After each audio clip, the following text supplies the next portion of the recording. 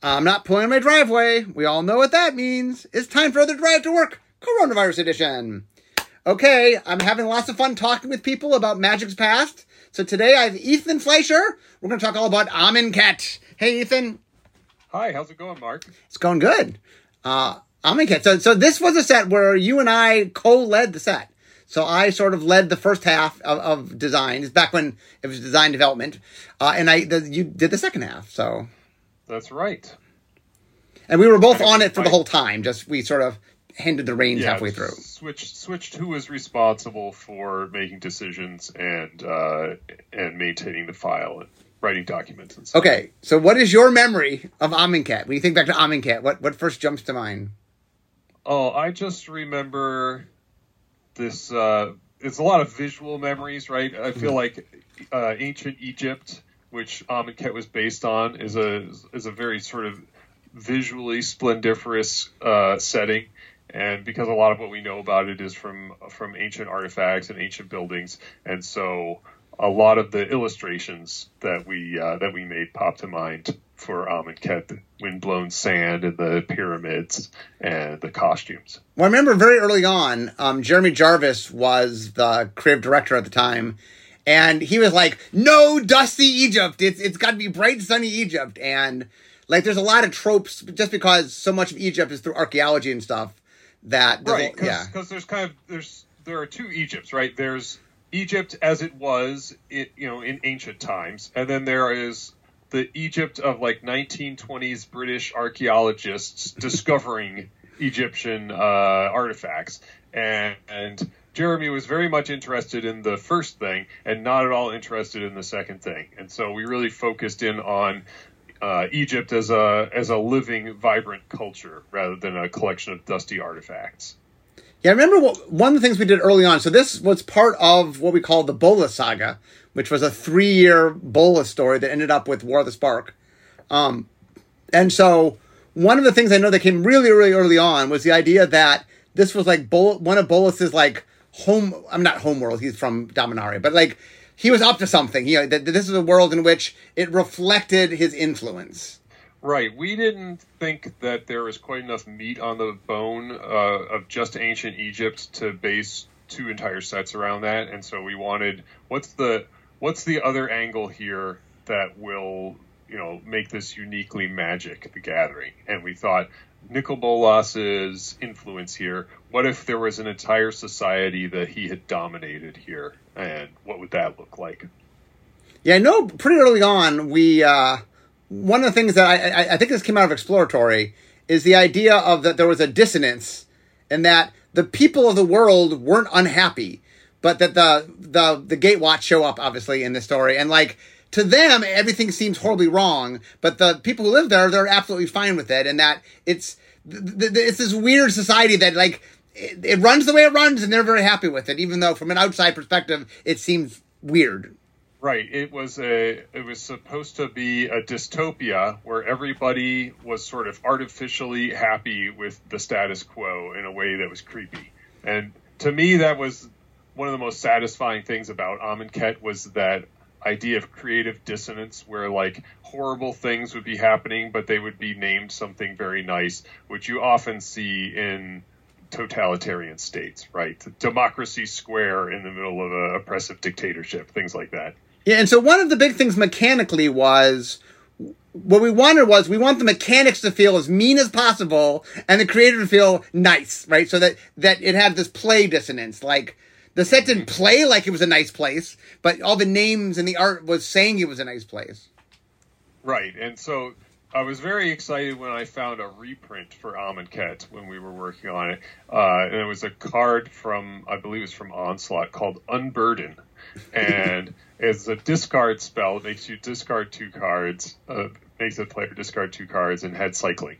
And like cycling, we put cycling in the set, and like the idea that unburden, that sounds good, right? I want to unburden, but I'm gonna unburden you of your mind, right? Like the picture has a minotaur being, having brain surgery put on him or something, and he's kind of looking a little dumb.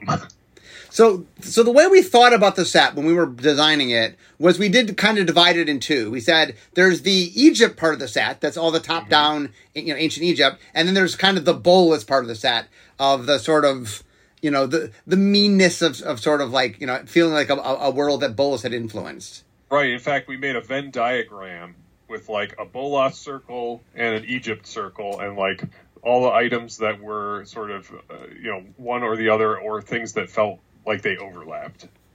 Okay, so why don't I just as a structural thing, why don't we start with the Egypt part first and talk about sort of capturing Egypt? So, what part of Egypt would you like to start with? I feel like mummies is a great place to start, right? Sure. That's a monster that is uniquely Egyptian themed. Now, the idea of mummies that roam around and fight people, obviously, it belongs much more to that 1920s British explorer trope space, the Universal monster movies and such. But we went that far. We're like, yes, we're gonna have mummies walking around, and so we made a whole keyword mechanic around that, which was embalm, that would allow you to make a token copy of a creature from your graveyard. So you could pay some mana, exile the creature from your graveyard to make a token that's a copy of it, except it's a white zombie in addition to its other colors, its other types. And the reason that we wanted to do that instead of like unearth was because we got to show the before and after. Like, here before, this person is alive. Afterwards, now they have been wrapped in bandages and they're a mummy now. So it was a fun way. We made bespoke tokens for each of the embalm cards, which at the time felt like a big ask. I was like, oh man, can we get like 12 new token arts or whatever? Is that even possible? But Jeremy loved the idea. He was the art director for the set, and he was very excited about the idea, and was happy to devote the extra resources at a time when we didn't have as many resources as we do now. Yeah, I just want to point this out. It's important for the audience to understand when we have to make a Magic set. Like, there are real world restrictions. You have so many pieces of art, and like even for tokens, normally you only have so much token art. So what we were asking for was more than we were allotted. So that required us to go get permission and say, "Hey, here's a cool idea. Can we get this extra resource?" And we were told yes, but that's not always the case, Right. Sometimes it's just a matter of budgetary constraint, and sometimes it's just a matter of like bandwidth. Like, are there enough people to write the art descriptions and enough artists with time available who can illustrate the cards? There's not an infinite supply of anything in the world. So. Yeah. But fortunately, they were able to do that, and I was very happy with how the embalm cards turned out. Yeah, the tokens were really cool too. And the other thing the creative team did, was they concepted all of them so each one had a different shape to it. So yes. like there was no repeats. Like everyone was a cool. You wrap someone in bandages, they look a lot like someone else in bandages. So they definitely found ways to mix it up. Like, this one's a cat, and this one is an angel with big wings, right? Things like that. So, real quickly, since we're talking about zombies and you mentioned cats, so zombies was our one main tribal thing in the set. Normally in sets that aren't tribally focused, we tend to have like one tribal thing. Players like tribals. And zombies, one of the cool things about zombies was the story made sense for white zombies. Because in the story, the zombies, or the zombies in the city are servants. They're the sanctified dead. Elaborate religious rituals had been performed upon them, and they were holy in some sense, right? Right, and then also there were black zombies that were outside the city that were like kind of wild, more vicious kind of zombies. Yeah, they were evil monsters that hungered for human flesh. But one of the cool things, and this is one of the things we always think about, is we had white and black zombies with some zombie tribal, and then Innistrad was in standard with us, and they had blue and black zombies. So, it's sort of like we could add to zombies, but here's a new thing. It's white zombies. We hadn't done white zombies before. And it's not easy. Like, certain concepts are hard to find.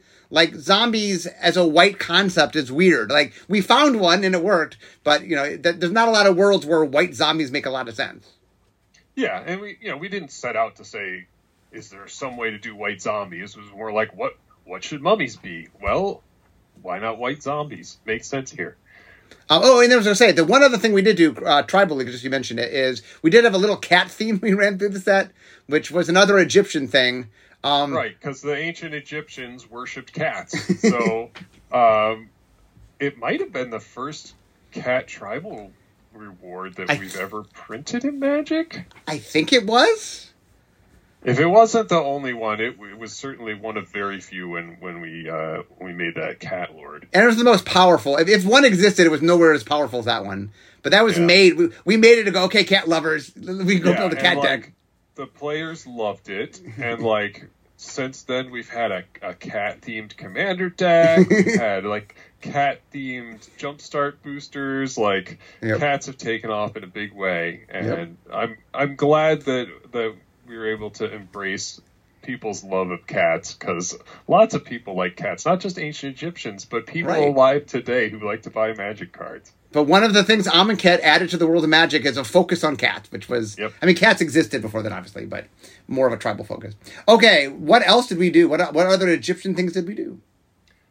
Well, a lot of things that people associate with Egypt are artifacts, costumes and tools and canopic jars, the pyramids, the Sphinx statue. So there were quite a lot of artifacts in Amonkhet, actually, even though it wasn't an artifact themed set. So one type of artifact that we made a few of were these sort of work in progress artifacts, where they would start out partially built, and you would have to add brick counters to them various ways to complete them. And this was kind of inspired by the Civilization video games, where you would build great monuments, and they would give you some special power if you managed to complete them before the other players complete their version of it. So we had a few cards like that, and we also had the monuments. Each color was kind of headed up by a god. There was a pantheon of 5 gods, one for each color. And then there were various other cards associated with each of the gods, including this big monument that was like the temple to that god. And each one was a legendary artifact that did something cool when you cast a creature spell of the appropriate color. Yeah, actually, each color had a little bit of a theme that ran through it. They had the god, and then there was a bunch of different components that all sort of tied together. Right, there was like the god and the trial and the cartouche and the monument. And if you put all 4 of those things together in a deck, they would kind of have a strategic direction to them. Yeah, so this was the second set that had god. I mean, we had gods in Theros, obviously. And I know one of the challenges, speaking of Egyptian things, one of the challenges was, okay, how do you not do ancient Egypt? You got to do gods, and how do we capture gods in a way? Because we didn't have devotion. Like, how do we capture gods in a way that felt like gods, but also felt like Egypt? Yeah, we didn't want to do devotion again, and we didn't want to do enchantment creatures again. We wanted to make these gods feel pretty different from the ones in Theros, and ultimately, we decided devotion wasn't appropriate. These gods were here whether people worship them or not. And we had to find a different mechanic to represent their immortality rather than just indestructibility. We didn't want to kind of paint ourselves into a corner, because we knew eventually we were going to go to Kaldheim and do Norse mythology. And so we wanted to make sure that there were like some elements in common between the Amonkhet gods and the Theros gods, but we didn't want so many elements in common that players would think it was weird when we did something a little farther afield when we went to Kaldheim. So it was important to mix it up a little bit. So each god had more of a thing that it cared about rather than each caring about devotion. Okay, also, you mentioned the cartouches. Want to talk about the cartouches? Right. The cartouches were special auras.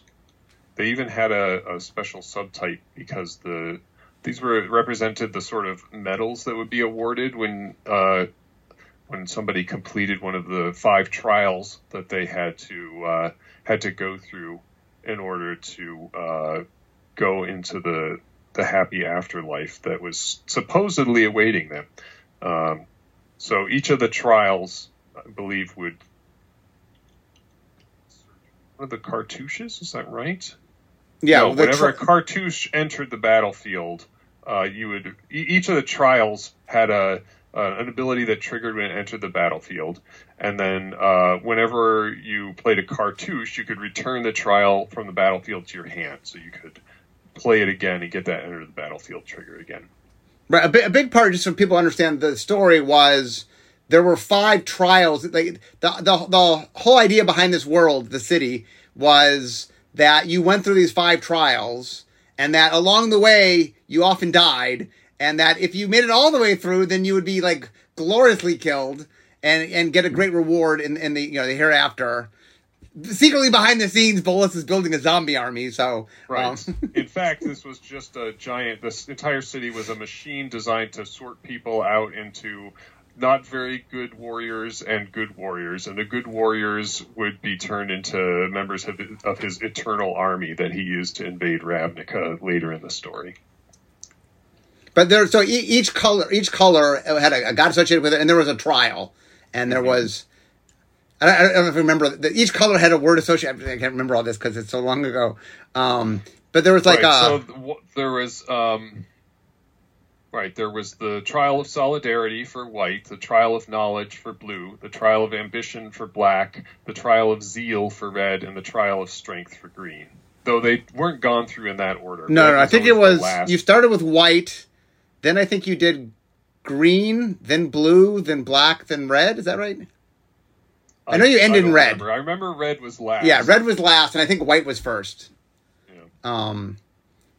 But yeah, each one of them, they're just different kind of tests. Like, and the red one was a fight that you fought at the end, and then if you were the last one standing, then Bowls killed you, or one of the gods killed you. Like Hazaret, the red god killed you. Yeah, personally. Right.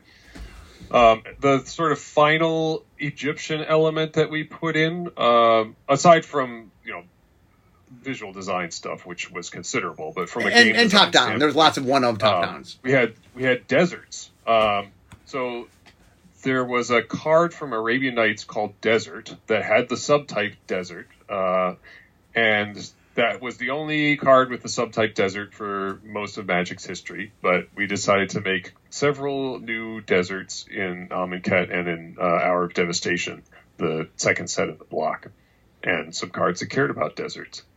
Okay, you said that was the last Egyptian thing. What do you consider Aftermath? Oh, Aftermath. Is that Egyptian or is that more Bolas? I'm not sure. Yeah, Aftermath, I think, is more of a... It doesn't feel especially flavorful as far as... I don't know. Okay, maybe that's more on the Bolas side. So, okay, we talked Egypt. So let's get to the Bolas side. So, okay, so why don't we start by talking about -1 counters? Right. So we try. I am losing my connection. Well, I will start. So one of the things we knew early on is we wanted it to be. You're not. We wanted it to have a very harsh feel to it, and one of the ways we had known from when we had been on in Shadowmoor was that -1 counters feel very mean. It definitely has a very sort of odd feel to it. And so that was one of the ways that we thought we could add this mean quality, if you will. And there's a lot of controversy at the time. I've talked about this on my podcast, and not podcast, on my articles a little bit, and that -1 counters are kind of hard to use. Normally when you when you use +1/+1 counters, you're building things up. You're making things stronger. Things are growing in strength. But when you use -1/-1 counters... It helps the game to advance. Right, it helps the game to advance. Ultimately, the goal of a Magic game is for one of the players to be reduced to 0 life points. Right. And the problem we run into in a minus one world is it sort of makes things go away rather than get bigger. Like, it doesn't make the game end; it slows the game down. Right. But we were very. I mean, at least I was very. I really wanted to use minus one counters. I thought, like, if we're going to capture the sense of this being a harsh world, that minus one did a really good job of feeling harsh. Yeah, I agree. It made it feel like a dangerous place with a hostile environment. Okay, so what else? Let's talk the Bolas side of things. Let's talk about Exert. Right. Exert was something that felt a little more unique to the specifics of this setting. Like, there were all of these essentially warrior athletes who were trying to outdo each other in these various trials. And Exert kind of represented them striving for excellence. So Exert was an ability that allowed you to tap a creature and make it so that it didn't untap during its controller's next untap step. So it was kind of double tapping it, where it took 2 untap steps for it to untap. And that would give you some special ability. They were different from card to card. And those happened. I guess that happened when they attacked, right? So when they attacked, you could do something, and then if you did, they wouldn't untap. Yeah, I thought it was a pretty cool mechanic. I thought it was. It's a neat resource. Like, one of the things we're always looking for is what else? What other costs could you pay? And this was kind of like, oh, well, maybe the cost you pay is untapping. That's a different kind of cost. Yeah, and it was a mechanic that encouraged aggressive play, and a lot of the rest of the set, cycling and Aftermath of kind of reward slower play where you want the game to drag out, and we wanted a mechanic that for aggressive decks. As it turned out, the Fervor cards were a little stronger than in the real world than they were in our playtests, just due to the large number of players being able to optimize how the set was drafted, and it turned out that the Fervor cards were a little too strong and kind of pushed out some of those slower strategies once the draft format matured. Okay, so you mentioned Aftermath. What do you remember the origin of Aftermath? I remember we were excited about cards that had 2 different card types on them because there was the Delirium mechanic in Shadows over Innistrad. Right. This is just intolerable. Sorry about that. No. We're having little audio issues here, but right, and so we wanted to have split cards that could have 2 types on them. That was how we originally came to Aftermath. Was like we want instant on one side and sorcery on the other. And eventually we came to the idea of, like, what if we kind of fused split cards and flashback, where you could get one effect the first time you cast a spell from your hand, and a different effect when you cast it from the graveyard. Yeah, we tried a lot of visual ways to represent that. The one we finally ended up with was they were oriented differently. So, like, in your graveyard, you could sort of orient them so you could see them. Right, yeah. The idea was that you could kind of arrange them in such a way that you could easily see the Aftermath cards sticking out and see what they were. I'm not sure that it was entirely a satisfactory implementation overall, but the cards are pretty fun to play with. Yeah, mechanically the cards are a lot of fun. The frame layout, probably there's other executions we could have done. We tried a lot at the time. Yeah, we did try a lot of things, and ultimately they ended up looking a little weird. We did end up with some interesting art pieces, though, because one of the card halves had like a super wide screen, very, very wide aspect ratio to the art, which allowed us to get some unusual illustrations in there. Okay, so the one other mechanic that I don't think we've talked about yet is cycling. We mentioned in passing. Do you remember where cycling? Like, why cycling? Why did cycling enter the set?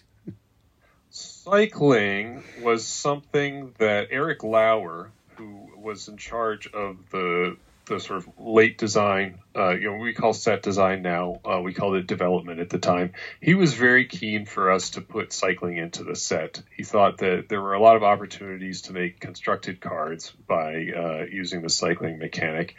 And ultimately, it felt like it interacted pretty well with what the rest of the set was doing. So I was happy to accommodate him. I mean, the one thing about cycling is there's really no set that you can't make cycling work in. Yeah, I mean, cycling is a flavor neutral mechanic. It doesn't really imply anything about the story. So it was definitely more there for standard constructed reasons than it was for sort of internally self-consistent limited reasons. But it's something that is very easy to make work in a set because it's a very solid mechanic. Okay, so this set was pretty full. I do want to mention one other fact. So between -1 counters and exerting and brick counters and all sorts of things, so Dave Humphries, who led the development of the set, decided to make punch-out cards, which is the first time Magic has done punch-out cards. Yeah, so they were like a card-shaped object with perforations in it, and so you could punch out various little counters and things. So there were -1 counters you could punch out. There were brick counters. There was a little rectangle that said exerted. So you could use these as play aids while you were playing with the cards, and the players liked them, I think. No, I actually think that's. I mean, we've gone back and used them again because they're useful, and so as someone looking for future designs, the punch out card really has interesting potentials for future possibilities. So yes, and anything that you can put into a booster pack is exciting to us because that's how we sell Magic cards. And like, wow, here's a different thing we can put into booster packs. That is exciting. That fires the imagination of people like us. And also it's pretty flexible. Like there's a lot of things you can do. Yes, we had a hackathon one time. We were looking at future things, and my team, one of the things we were looking at was like other components. And so we did a brainstorm on punch-out cards, and there's a lot of things you can do with punch-out cards, just because it's like you can print whatever you want and punch it out. So I'm glad we introduced it. I think that was a cool thing the set introduced. Okay, so looking back, there's cartouches and brick counters and split cards and aftermath and cycling and embalm and exert and deserts and zombies and lots of stuff going on. Mm-hmm. Do you think in retrospect there is too much going on? I think there is, or at least I think that there is more going on than is necessary. The set felt a little too complex to me. And also, like, I wasn't especially happy with where we ended up with the aftermath frame design. So, and I don't mean that as a knock against the designer who designed the frame. I don't have a better idea. I'm not like, if only we'd done it this way. I think there may not have been a great solution to aftermath, and I probably, if I could go back in time, I probably would not have made the aftermath cards in the final version of the set. Yeah, I mean this set was the very experienced drafters actually really liked this set just because some of the complexity gives you so much sort of things you can do with it when you're drafting. It's just because of some of the sort of speed issues.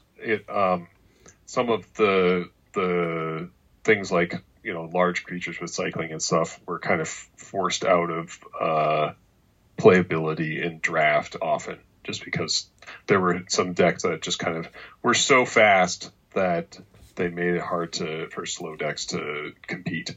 Yeah, I know when Hour of Devastation came out, it helped it a little bit. It helped slow it down a little bit because there were some more answers to stuff. No, my impression was that the full block draft with Hour of Devastation was very well regarded, and that kind of course corrected the speed problems to where the speed was at the right level again.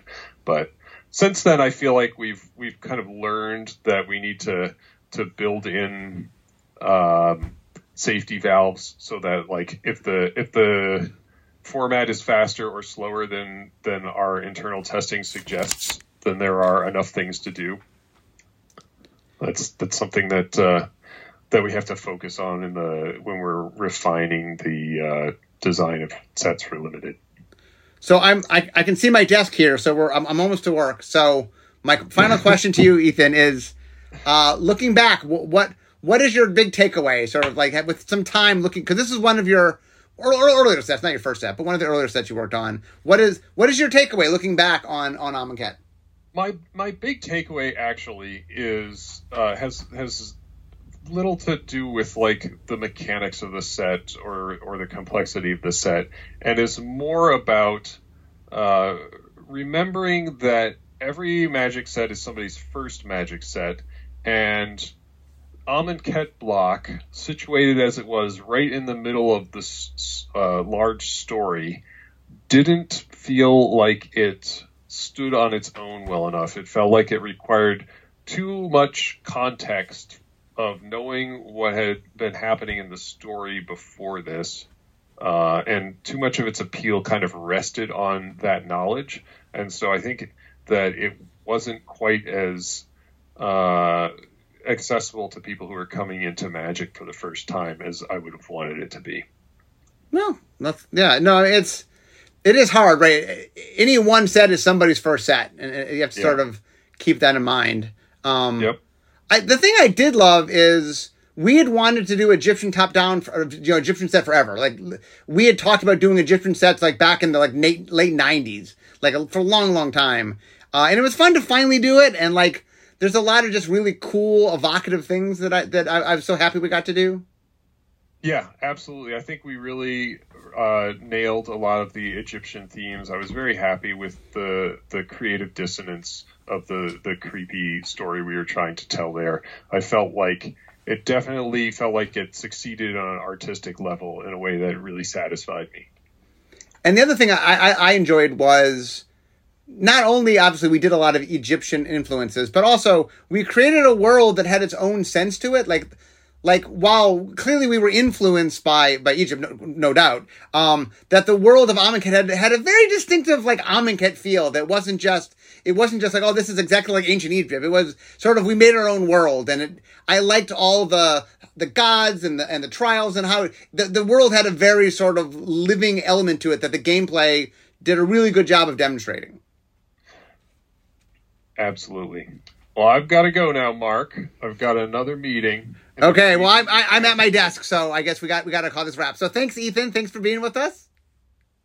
I'm happy to be here. And so I'm at my desk. We all know what that means. It means that instead of talking magic, it's time for me to be making magic. So I made it to work. So I'll see you next time, guys. Bye-bye.